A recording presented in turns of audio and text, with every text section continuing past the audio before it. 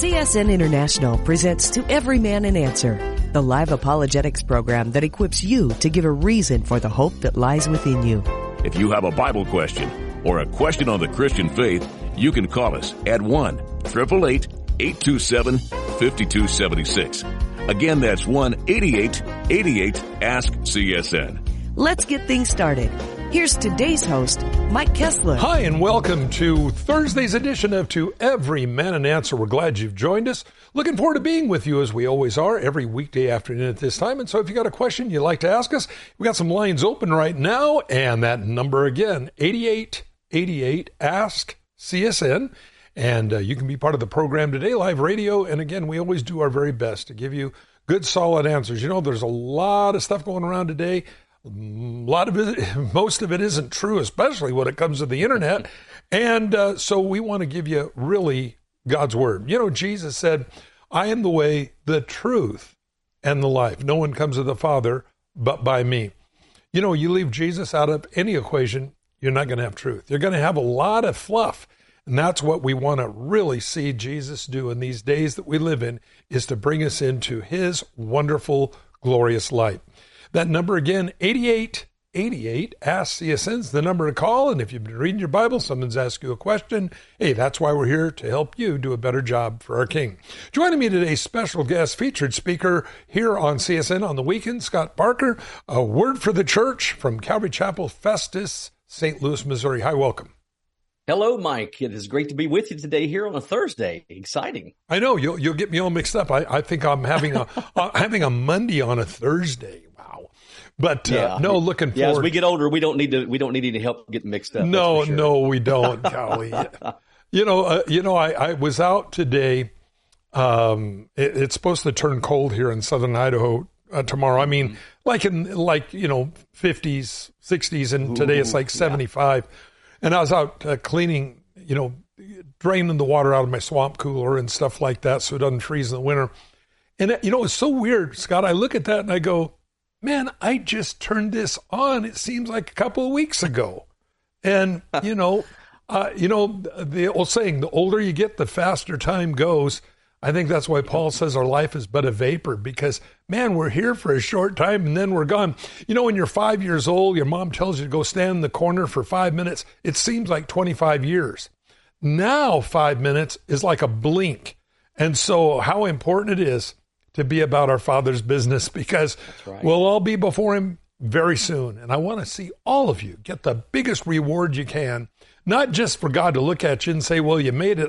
I want God to look at all of us and say, well done, good and faithful servant. Enter into the joy of the Lord, because those rewards are going to last forever. Let's go to the phones. We have Linda on the line, Tallahassee, Florida. Hi, welcome. Hi, pastors. How are you both doing? Good. How may we help? Well, I have been hearing on the news from the SRN News Network as a Christian, on a Christian station. They talk about mainline denominations, and that these denominations are more woke, and they approve of gay marriage, etc. Who are the mainline denominations? Well, I think it'd be like your Nazarene, Baptists, Methodists, that venue of churches. And of course, not every one of those are goofy, but you get into the Episcopalians and you get into the Greek Orthodox, and there's so many out there. Your thoughts, Scott? Yeah, I'm actually looking at something right now, Mike, that I think might be a big help. And George Barna, in 2009, he published a list of churches that are commonly considered as mainline.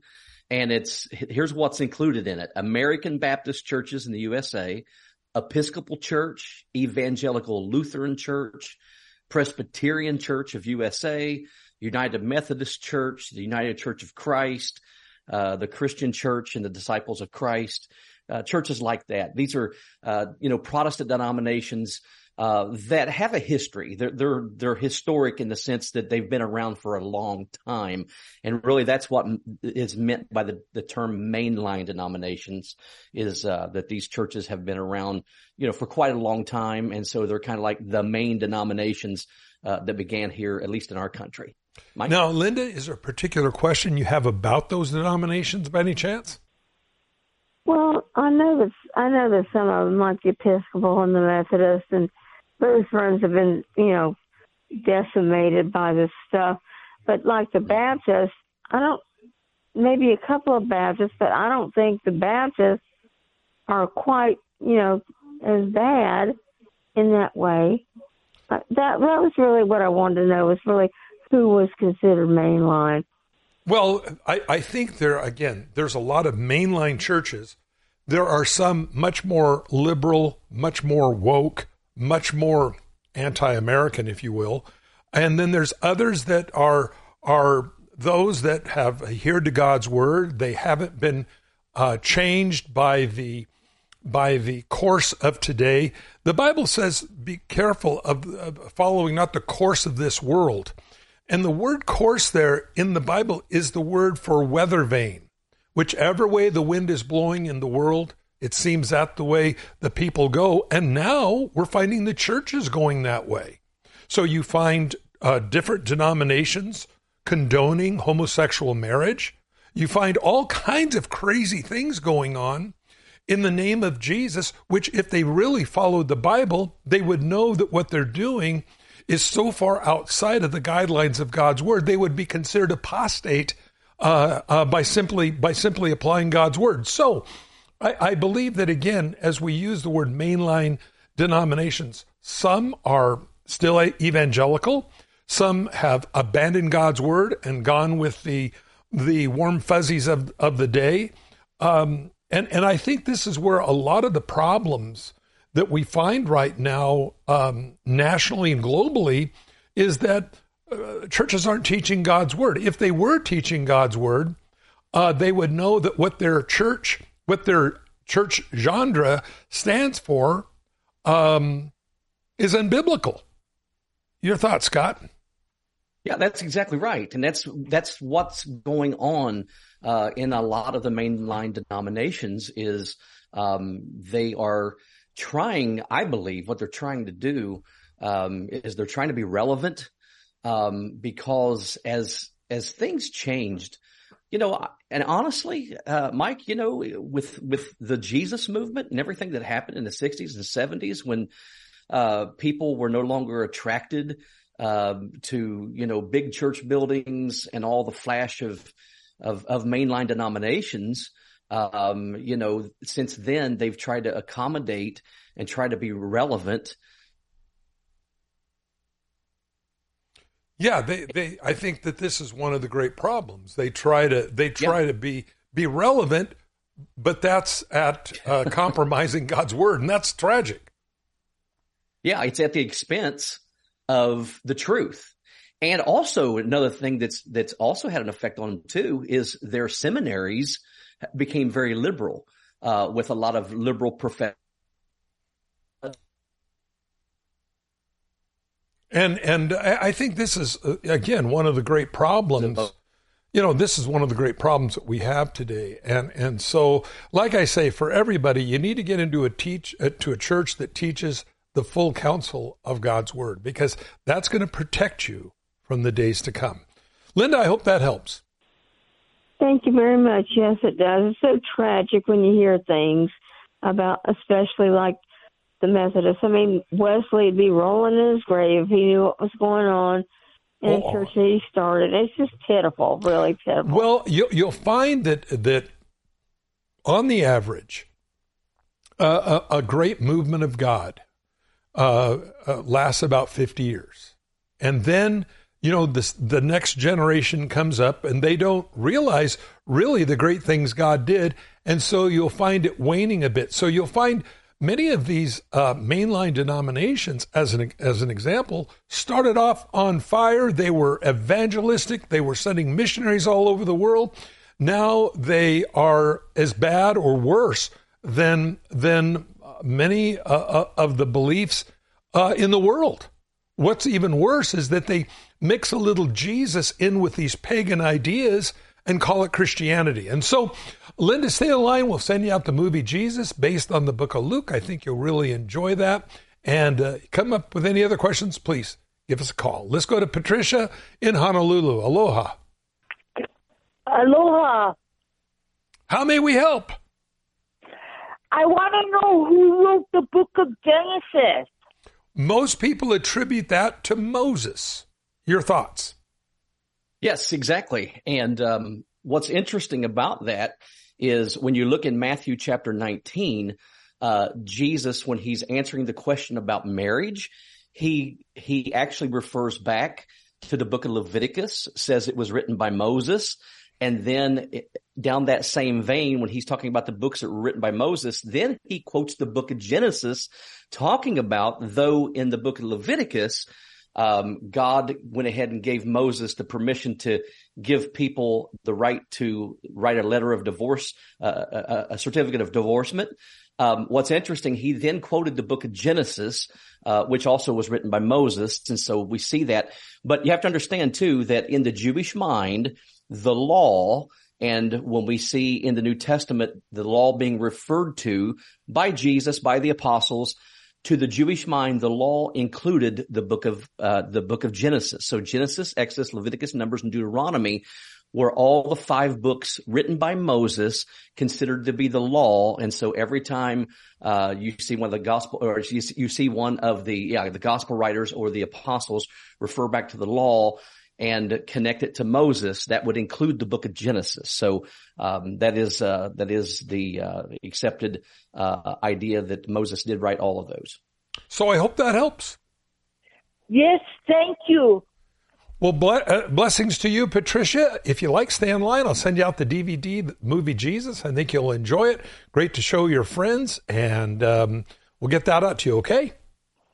Okay, thank you. Patricia, God bless you. Thanks so much for the call. Mahalo. And let's go to Jeffrey, Mineral Wells, Texas. Hi, welcome. Oh, thank you very much. You guys had a caller, I think it was last week, his name was Bert, and he was talking about believers going into the tribulation or asking about that. But my question is, what about unbelievers? And when the tribulation is over, the Lord he's got his feet on the Mount of Olives, and he's vanquished the armies that have came against him, there in the Middle East. But what about the guy in good old Texas, that's an unbeliever, or Idaho or wherever that he somehow survived? Do the unbelievers, do they just waltz right into the millennium, or are they devoured by the sword of the Lord's mouth? Nope. The only ones that are devoured by the Lord himself at that particular time are the ones there in the Valley of Megiddo in the great battle of Armageddon. And those who have taken the mark of the beast, those as well will not go into the millennial reign of Christ. Now, there are people that have not accepted Christ. Maybe they live in some remote island or some place like this. Maybe they were able to just blend into the crowd. I don't know. But they didn't take the mark of the beast. But they're not necessarily a Christian. I believe they will go in to the millennial reign. Because we do know that at the end of the millennial reign of Christ, and people will be having babies and everything like that, the lifespan of human beings will be almost 1,000 years again, that there will be non-believers as well, because when Satan is loosed, as sand is on the seashore, the Bible says, they come against Jesus to make war with him. Now, mind you, they have lived in a perfect environment, perfect food, perfect ecosystem, perfect everything, perfect government, and they still rebel, which proves, and I believe this is one of the reasons why we have the great millennial reign of Christ, is to prove to everyone the heart is desperately wicked above all things. Who can know it? And as Jesus said in John chapter 3, you must be born again. It is not within man to live righteously on his own. And so I believe that God gives 1,000 years to prove to all humans, all the angels, everywhere, that man, apart from the salvation of Jesus Christ, will stay in his sins and still rebel against God. Your thoughts? Yeah, and it's interesting, too, because you have a judgment of the nations that occurs after the tribulation period and before the millennium, and this is usually called the judgment of the sheep and the goats, and that's where they appear before Jesus, and Jesus will judge what Zechariah in Zechariah chapter 14, I believe it is, calls it the residue of the nations, those who are left over from the nations of the earth after the dust of the tribulation settles. And here are these people, and you can read about that in Matthew chapter 25. And so it's very interesting, because when you go to the book of Daniel in chapter 12, at the very end of that book, when it speaks of the Messiah returning to the earth, which we see right in Revelation chapter 19. Well, the millennium starts in Revelation chapter 20, but Daniel speaks of a period of time after the Messiah comes back. There's a 45-day period where a lot of Bible scholars believe that during that time, as Jesus is setting up his kingdom, that will be when he will judge the nations, which would include the unbelievers who are still alive after the tribulation. But you can read about that again at the end of the book of Daniel, and then in Matthew chapter 25. Mike? And absolutely, anybody that took the mark of the beast will not go into the millennial reign, and will not go into heaven either. So there's a double whammy there, and that's why I tell it people everywhere. Well, what if you ask the Lord to forgive you after that? The Bible clearly says you take the mark of the beast, you're lost. And so we just take God's word for what it says. We don't want to add to the book of Revelation. Read Revelation chapter 22, what happens to those who do. We don't want to take away from God's word. Again, Revelation chapter 2 tells you what happens to those who do that. So, Jeffrey, I hope that helps. That's a fantastic answer. Thank you very much. Have a great day. God bless you, Jeffrey. And again, stay in line if you like. Send you out the movie Jesus. I think you'll enjoy it. Let's go to Lisa, Palm Springs, California. Hi, welcome. Hello. Yes. Yes. Okay, I have a question about prayer. My understanding that prayer is one of our greatest weapons against the enemy. And I know that the Bible says when two or more are gathered together, ask and it will be received. That's the paraphrase. But can you pray against the enemy on your own, and how do you do that? Well, first of all, when you pray individually, it's that personal relationship with God. When two or more are gathered, you might say that's getting kind of like church there. You're bigger than just you yourself. And I believe this is why when we petition God, the Bible says 2, 3 touch any one thing, agree on it. God will do that. I believe in the power of prayer. I've seen God heal people that the doctors have given up on, and all these different things that God does. But I find that when there's more than two, then we enter into more of the body of Christ. Your thoughts? Yeah, that's exactly right, Mike. And I really do believe in the prayer, the corporate prayer of the church. It's very important. We see it throughout the book of Acts. If you remember when Peter and John were threatened not to preach anymore in the name of Jesus, and then they were loosed, they went back to the church there in Acts 4. And what did they do? They got together and they prayed. And when they prayed, what happened is the place where they were gathered together was shaken. They were all filled with the Holy Spirit. And then they had the power to go ahead and preach the gospel, in spite of the threats and the persecution that they endured. There's a lot of wonderful benefits, if you look through the New Testament, to praying together and praying corporately. I'm thinking about James in James chapter 5, where it tells us if there's any sick among us, that what we do is we call for the elders of the church. That's plurality. That's a corporate prayer, where the elders anoint us with oil and pray for us. So you see examples, of this corporate prayer, all over the New Testament. I do think it's important that when it comes to that particular scripture, and I do believe you can apply that particular scripture for where 2 or 3 are gathered in my name, I'm there in the midst of them, and then, to ask and agree. But I think also that if you look at the context there in Matthew 18, what he's speaking about particularly is he's speaking about church discipline. He's speaking about whenever a brother or sister has been offended or sinned against by another brother or sister, and they go to them privately and they can't settle it. the person doesn't repent, then they go and get one or two more brothers or sisters and come together. And if he still doesn't repent, then you bring him to the church, which I understand that as bringing him to the leadership of the church. If he's in clear unrepentant sin, especially again when he's sinned against another brother or sister. And it's after that when the leaders then deal with him or her and they don't repent, then he says there that whatever you agree upon, will be bound in heaven, loosed in heaven, whatever you loosed and bind here on earth. That's what he's talking about. He's talking actually about the authority that the church has to deal with sinning brothers and sisters. And then that's where he says, where 2 or 3 are gathered in my name, I'm there with you. So what Jesus is actually saying is he's saying that I am in the church. I'm with the church, even when they have to do the hard work of church discipline. I'm there, agreeing and in the midst, of what's going on when you do things biblically. So that's kind of the context of that, particular verse. And I think it is important to keep it in context, but at the same time, the principle is true that Jesus is in the midst of his church. We see that in Revelation chapter 1, where John saw Jesus, in his vision of the Lord in the Revelation, in the midst of the candlesticks, which represent the church. Jesus, through his Spirit, is in and with the church. He's in us all as believers. And when we gather together, he's there with us. And so, that does, really make a prayer a powerful thing, as well. Mike? I hope that helps.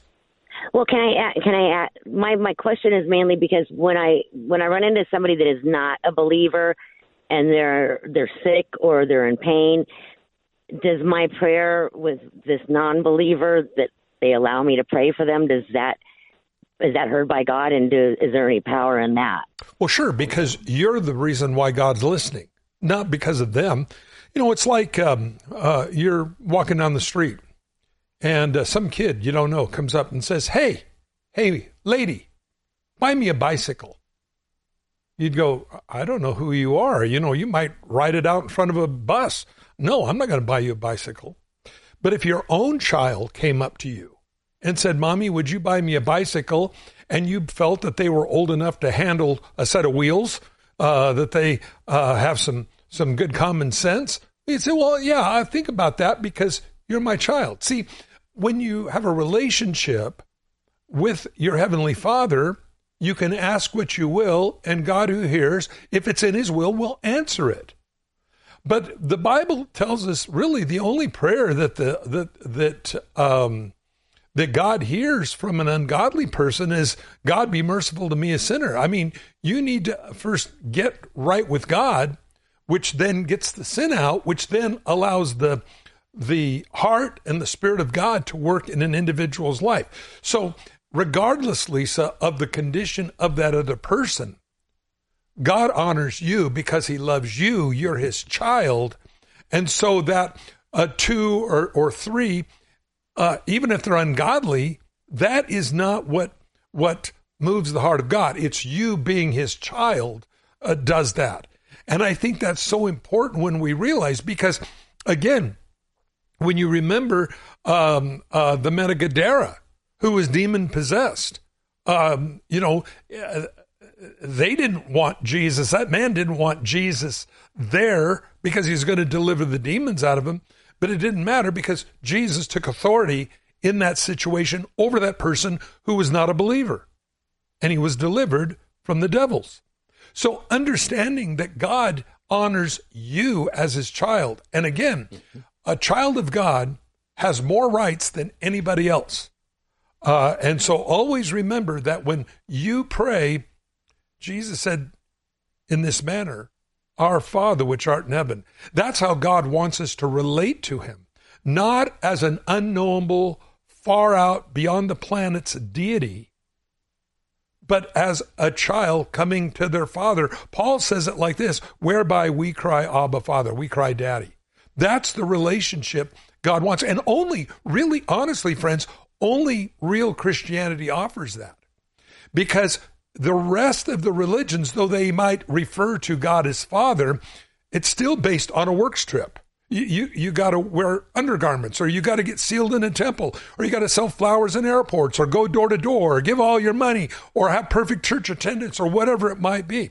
Well, listen, I've been around children enough. I've been around my kids enough to know that they come to me whenever they want, whatever they've done, right or wrong, and I'll listen to them. They don't have to come to me saying, well, Dad, you really need to listen to me right now because, I sold a lot of flowers in the airport, and did some fundraising. No, I just enjoy my kids coming to me, even with their broken things, because that's the way God wants us to relate to him. So again, Lisa, I would just encourage you to understand again, that father-child relationship, not bearing whether or not even the people around you are Christians or even right with God for that matter. Any last thoughts? Yeah, and Mike, I think it's really important too for us to understand that when it comes to prayer, we have our intercessor in heaven, Jesus, who is our way into the Father. We don't need another man. We don't need the pastor present. We don't need anyone around us for us to be able to pray and God to hear our prayers. And Jesus made that very clear. And also in Mark chapter 16, Jesus told his disciples, he said, those that believe. He wasn't saying just the disciples, but those who believe. Believe in what? Believe in the gospel, believe in him. Then they can pray for the sick. And you read that in Mark chapter 16 toward the end of the chapter there. So he makes it very clear that we can do that. Mike? Amen. So, Lisa, I hope that answers it for you. Thank you very much. Stay in line. We'll send you out the movie Jesus. Great to show your friends. And we're coming up on a break. Again, the number 8888 Ask CSN. And we'll be back for more right after this. We'll be right back. Let's see, if something costs less, but people are happier with it, that sounds like something to look into, and that's MediShare. Maybe you've heard switching to MediShare to pay for healthcare can save the typical family $500 a month, and that's huge, but it's also true that people are way more satisfied after making the switch, too. The customer satisfaction rate for MediShare is double that of the typical health insurance plan. Double.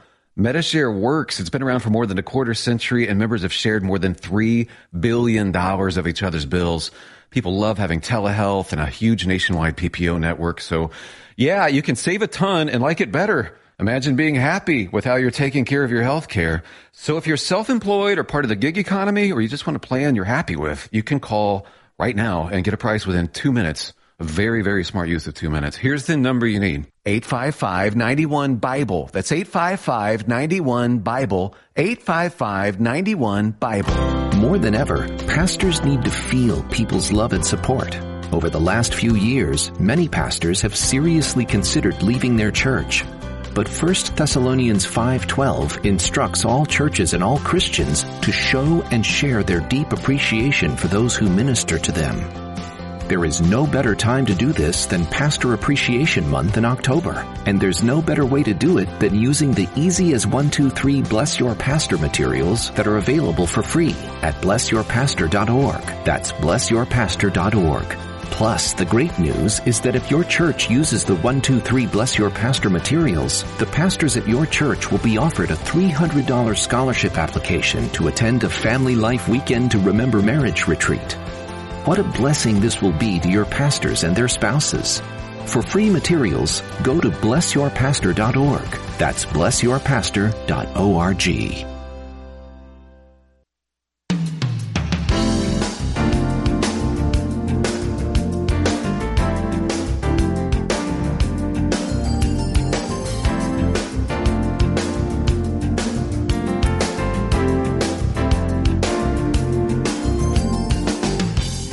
Welcome you back to part 2 of To Every Man Answer here on this Thursday afternoon with Scott Parker. I'm your host, Mike Kessler, and we're going to go back to the phones again. If you want to be part of the program today, 8888 Ask CSN. Got a couple lines open. If you want to call, you're assured to get on right now. Let's go to Elizabeth in Roseburg, Oregon. Hi, welcome. Hello. How may we help? wondering if you can elaborate on Acts 25:8 and 28:17. Okay, and what's your question about that? Well, Paul says he is neither offended against the law of the Jews and the Templar Caesar. That was 30 years or so after Christ's death. Mm-hmm. So he was a Jew following Jewish law, correct? Well, Paul's understanding was that Jesus was the complete fulfillment of all the law and the righteous requirements thereof. Yeah. So I'm wondering, I guess, why Christians celebrate on Sunday and the Jews still celebrate on Saturday. Well, the Jews, the Sabbath is still Saturday. But we find that to commemorate Jesus raising from the dead, they worshiped on Sunday. Now, it doesn't matter whether it's Saturday or Sunday, because worshiping on Saturday or Sunday doesn't make you any more of a Christian than worshiping on Wednesday. And for many people in the paramedic world, police force, fire department, those kinds of people, their day of rest might be a Tuesday or a Thursday. In fact, Paul says, don't let anybody judge you concerning new moons and Sabbaths and all those kinds of things, because Jesus was the fulfillment of the righteous requirement of the Sabbath. But I still believe, need to take a day off a week that we just enjoy what God's given us, to enjoy the blessings of God. Otherwise, the world has a name for it, keeping your nose to the old grindstone. Well, they also say, stop and smell the roses. Even the world recognizes the importance of taking a day off. And the problem is a lot of people think, well, I accept Jesus as my Savior, and thank you, Father, for adopting me into your family. But I can't trust you for my daily provision, so I'm just going to work 7 days a week. No, God says, you take a day off, I'll take care of the rest. And I believe it's because of that. This is why, again, trusting God and saying, okay, God, you're the one that's really going to make the difference, not me working 7 days a week. Or in the other hand, as it says back in Deuteronomy, it says that again, 6 days thou shalt work, and on the seventh you'll rest. I know some people that won't work any day of the week. They're just lazy. But I do believe that, again, the righteous requirement of the law is that we have come to Christ. He is our Sabbath rest. Your thoughts? Yeah, exactly. And Elizabeth, it's important to understand too that when you're reading the New Testament, especially the book of Acts, that after the disciples were filled with the Holy Spirit, this is all after Jesus' death, burial, resurrection, his ascension to heaven. The day of Pentecost comes, the church is born. And what you'll see is after they're filled with the Holy Spirit, the apostles didn't cease being Jewish. They were still Jews. And that's why you see, Acts chapter 2, they're filled with the Holy Spirit. The church is born. And then Acts chapter 3, you see Peter and John going to the temple, like they did every single day at the hour of prayer at the temple. And so what they were doing, and I hope this makes a little sense here, what they were doing is they were actually practicing their Judaism in light of the fact that they understood now that Jesus was their Messiah. In other words, because they were Jews, they didn't cease being Jews when they became Christians. And what's interesting is they still did, quote, Jewish things. They still, did obey some of the things written in the law, but the reason they did it was not for the sake of righteousness, to be right with God. They did it because they now understood what it really meant. As Mike said, the substance of the law, what the law was pointing to, was Jesus. And so they continued, keeping the law in a certain sense, in light of their understanding that it was all fulfilled in Christ. And so I think that's important to understand. I think there's another important thing to understand here too, Elizabeth, that might help a little too, is the fact that when you read the New Testament, you will see that when it comes to God's law, okay, and the rabbis say they've counted, and hey, there's 613 laws in God's law back in the Old Covenant in the Old Testament. Well, what's interesting is the part of the law that applies to every person all over the planet in all times is God's moral law, which is the Ten Commandments. It doesn't matter who it is on the earth, whether they have a Bible or they don't have a Bible. Paul actually tells us that God has written his law upon the conscience of man. That's why you can go to a country in the middle of the jungle somewhere where they don't have a Bible, and they know it's wrong to steal. They know it's wrong to take someone's wife, because God has written that law of right and wrong, his moral law, on our hearts. Well, here's what's interesting. In the New Testament, every one of the Ten Commandments is repeated for us by the New Testament writers that as Christians, we should obey, except for one. And the only one that's not repeated, where the apostles are telling Christians, hey, do this, the only one is the Sabbath day. And why is that? Well, it's because what Mike said, because the Sabbath was fulfilled in Jesus. Jesus is our rest. He is our Sabbath. And that's why Paul would say in Colossians 2, as Mike said, don't judge each other when it comes to Sabbath days. But it's very interesting when you look at that and you understand that, the New Testament tells us not to steal. It tells us not to, not to murder. I mean, it tells us all those things. But the Sabbath day was a covenant between God and the Jewish people, and specifically for them. And that's why when you come to the New Testament, we are not told to keep the Sabbath. And so it makes perfect sense when you really understand the law of God as a whole, and then you understand particularly the Ten Commandments as God's moral law, how it applies to us. Now, let me say this, because somebody may be hearing this and thinking, oh, you mean as Christians, we have to keep the Ten Commandments to be right with God? No, that's not what I'm saying. We're right with God through faith in Jesus Christ, and that alone. But again, when it comes to God's moral law, he's written that law upon our hearts. Right is right and wrong is wrong. Why? Because of what God says in the Ten Commandments. And when we have the Holy Spirit in us as believers in Christ, our righteousness before God is gained through faith, not through our works. But if we truly have real faith, then it's going to be seen in our works and how we live.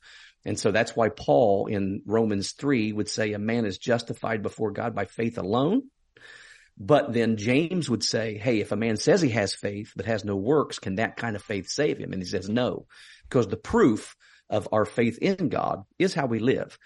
So it's important to understand that. So when you really understand that, then you kind of understand why we're not told to keep the Sabbath, because that was the only one of the Ten Commandments that is not repeated for us in the New Testament. Mike? I hope that helps. Yes, but I still don't. Jesus and the apostles followed up that said there's no difference now between Jew and Greek, black and white, male and female even. He says there's no difference. Well, there, of course, there's a difference in that, of course, we have different backgrounds. But in Christ, when we come to Jesus, the way we come to Jesus, we all come to Jesus the same way. It's through the blood of the cross. There's not a lot of different ways to heaven. There's only one way to heaven. And so in that, God doesn't hold favorites. Now, of course, on this earth, we find that we don't find women priests in the Old Testament or women pastors in the New Testament.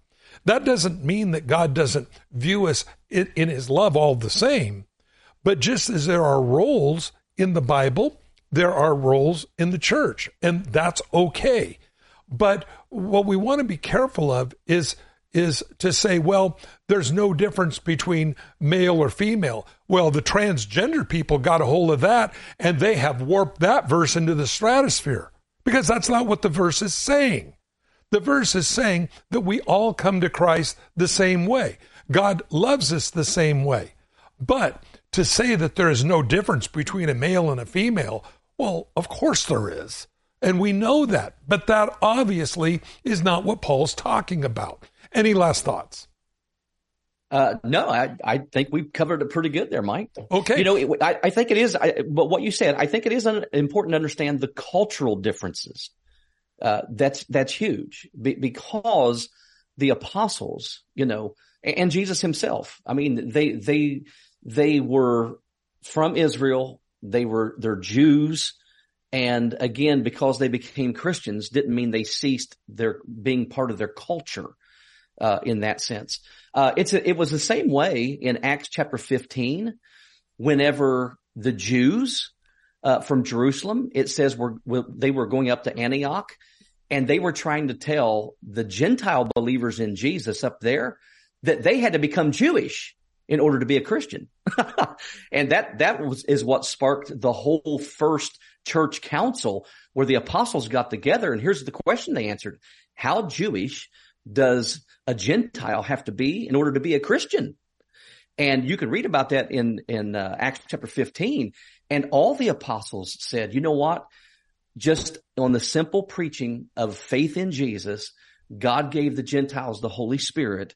And so it was even Peter who said, you know, why should we put a burden upon the Gentiles that even we as Jews and our fathers couldn't bear?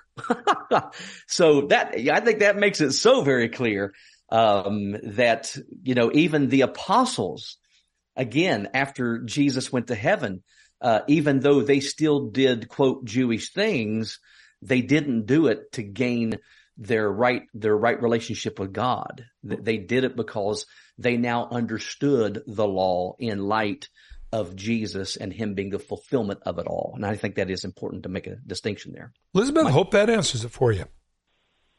Thank you. God bless you. Stay on the line if you like. Send you out the movie Jesus. Great to watch. And we'll go to Carol, Oklahoma City. Hi, welcome. Hi there. How are you guys today? Good. How may we help? First of all, I just want to say thank you so much for all that you do for so many. We're very blessed by you. I wanted to ask, I find that especially when I'm serving a lot and when I'm trying to do what God has called me to do, that I find that Satan gets in the details, and sometimes it's like pretty intense how he can get in the details. And I was just wondering if you could tell me what a good way to pray to God when we kind of realize that Satan's kind of getting in the details and trying to prevent us from doing God's work. Well, I always believe that, again, praying in the Spirit is great. You know, Paul even says praying in groanings. I think that sometimes I've looked at situations and they're so complicated. All I do is go, oh, Lord, you know, just because God knows. I think if you have a prayer language, to pray in a prayer language. I think if you, just bringing it to the Lord, getting alone with the Lord, I think is so important. Your thoughts? Mike, I agree. And, you know, Paul, when he talked about the armor of God, he said that what we do as Christians is that we stand, that we literally stand in the victory that Jesus has already won for us. He starts that whole diatribe in Ephesians chapter 6 off with, finally, my brethren, be strong in the Lord and the power of his might. But it's interesting as you go through the armor of God, what Paul does is he ends it in verse 18 by saying, praying always with all prayer and supplication in the Spirit. And so, you know, prayer is a part of that armor of God that is very important for us to do. And I would say this also, I would commend you to James chapter 4, verse 7, because, and here's why I say this, I don't know anyone who was more attacked by Satan directly himself than our Lord Jesus. And here's what's interesting. If you go back to Matthew chapter 3 and 4, what you will see is that Jesus, in obedience to his Father, submitted to his Father by being baptized. And then he had the Holy Spirit come upon him. And then in chapter 4, immediately after that, the Spirit leads him into the wilderness where he's tempted by the devil. And so what's interesting is when you look at that, there's a principle you see in James chapter 4, verse 7. And here's what it says. It says, therefore, submit to God. In other words, when Satan is coming at us hard and heavy, what we are to do is we are to go to God immediately and submit and surrender ourselves to him. Again, I believe that's how we come under that what do I want to say? That covering of his power and his might is when Satan comes after us. We don't go after Satan. We go after the Lord. We go to him, see. And I think it can become a distraction if when we're being attacked by the enemy, that we, there's some Christians who want to pray, and instead of praying to Jesus, or let me say it this way, instead of praying to God through Jesus, what they'll do is they'll basically pray to the devil. They'll talk to the devil. They'll rebuke the devil to where it's like their prayer is like to the devil. Well, let me tell you what that is. That's distraction. That's what Satan wants. Satan loves attention. He loves for us to stop in our tracks and go, oh no, he's so powerful. We need to do something. And he loves that. But what you see with Jesus is Jesus submitted himself to God. Then the Holy Spirit came upon him. And then when Satan came, he had the strength. He had the word of God. He had what he needed to be able to say no to all of Satan's temptations. And I think it's the same for us because James says in James 4:7, submit to God, number one. Then he says, resist the devil and he'll flee from you. And when you go back to Matthew chapter 4 and Luke chapter 4, you'll see when Jesus was tempted, that's the exact same formula, if you want to use that word, or progression that we see in the life of Jesus. So I'll be honest with you. I think as Mike said, praying in the Spirit, if you've been given that gift, Paul, confirms that in Ephesians chapter 6 with all kinds of prayer we should be praying. That's the way we submit to the Lord is through prayer. But then we trust the Lord to fight that battle for us. So I would say what you want to do is you want to focus your prayer more on the Lord than you do the devil, and just let the Lord rebuke him. I think about the book of Jude, where Jude talks about this whole thing, where Michael the archangel was contending with the devil about the body of Moses, and it doesn't say that Michael fought with the devil in the sense of argued with him. He just said, the Lord rebuke you. And I actually think that's a good principle, is for us to go to the Lord and say, Lord, the devil's on my back. Hey, I'm going to ask you to fight my battle. I'm going to ask you to rebuke him. And I think that's actually better than us ourselves speaking to the devil and rebuking him and talking to him, because again, I think that's a distraction. I think that's what he wants. Mike? Hope that helps. Oh, that's exactly what I needed to hear. Thank you so much. That blessed me so much. God bless you guys. Carol, God bless you. And stay in line. We'll send you out some books and some DVDs I think you'll enjoy. Send you out Time to Grow as well as the movie Jesus. Let's go to Nikki, Boise, Idaho. Hi, welcome. Call. I listened to you on the way home from work, and I've never heard this question come up, so hopefully you can answer it for me. All right. I know that the church is raptured before the tribulation happens, and this includes all children, any adults with disabilities who are have not reached the age of accountability.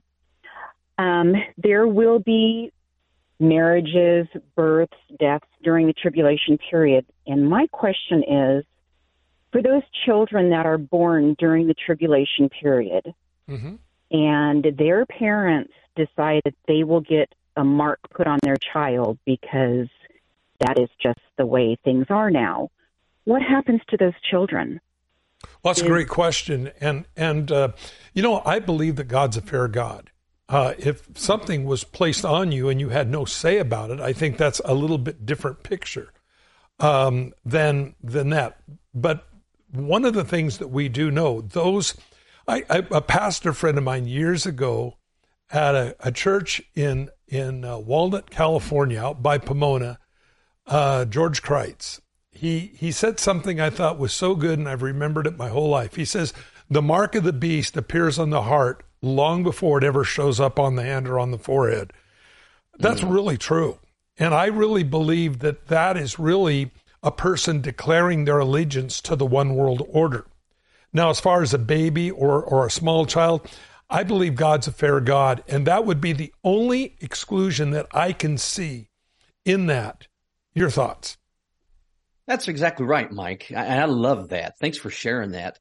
And, I think too, Nikki, I think it's important to understand that when you read the book of Revelation and it talks about people receiving the mark, what's always coupled with that is the fact, as Mike said, is the fact that they worship the image of the beast. You never see in the book of Revelation people just lining up to take the mark so they can get some food. And then they were like, somehow they were tricked in taking the mark. And that's why I love the quote Mike just shared, because that's true.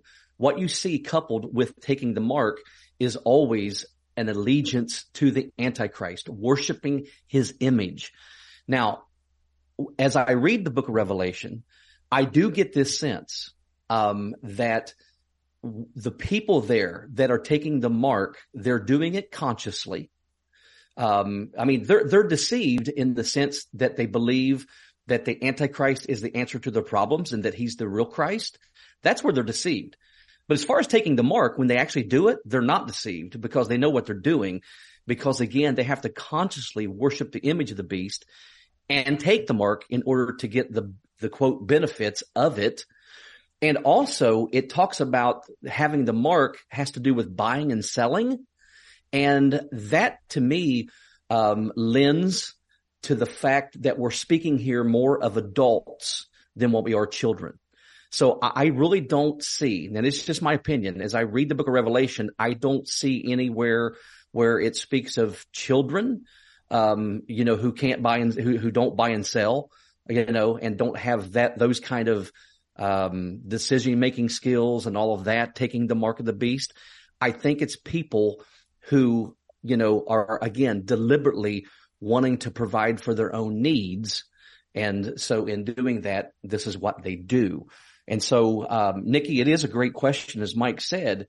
But as I read the book of Revelation, and again, this is my opinion, I don't see that being an issue. I really don't.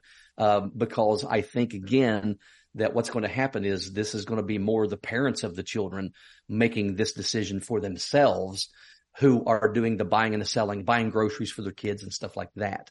So I hope that maybe helps just a little bit. Mike? Hope that helps. It does. And I rest on his promises all the time because I have an 18-year-old son who is cognitively impaired. So he has a special need. And he understands that God loves him, that Jesus died for him.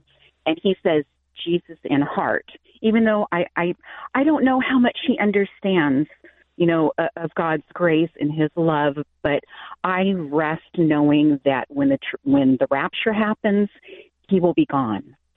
He will be with us. Sure. I believe that. And I think God extends especially mercy to those whose brains don't work right. And my heart goes out to them. We live in a fallen world, and some of us have different ailments, diabetes, different things that we all have.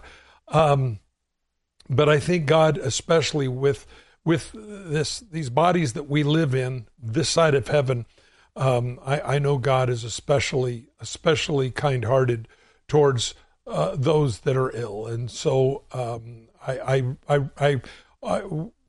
always look for God's great mercy in situations like that. Nikki, I hope that helps. It does. Thank you so much, pastors. I appreciate it. Stay in line. Send you out the movie Jesus. I'm sure your family will like it and enjoy that. Let's go to Stephen in Nevada. Hi, welcome. Hey, how you guys doing today? Good. We've only got 45 seconds. How can we help the best we can quickly? All right, quickly.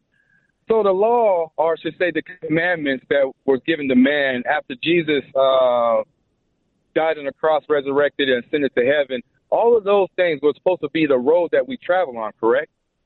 Yeah. God's law is good. The problem is, in an old sinful body, we can't live that way. We have to live in Christ's righteousness. We have to put on his robe of righteousness. that allows us to be what God wants us to be. Now, Stephen, I really want to get into your question more, and if you can call back tomorrow, we'll be glad to go into your question more, but I didn't want to leave you hanging, and because very important about that particular topic. We're out of time, everyone, and thanks so much, Scott, for being on the air with us today. Thanks for having me. It's been a pleasure. Look forward to being back with you tomorrow. Until then, God bless you and good night. To find out more about this ministry or to receive a copy of today's program, please call 1-800-357-4226 or write us to Every Man an Answer, P.O. Box 391, Twin Falls, Idaho 83303.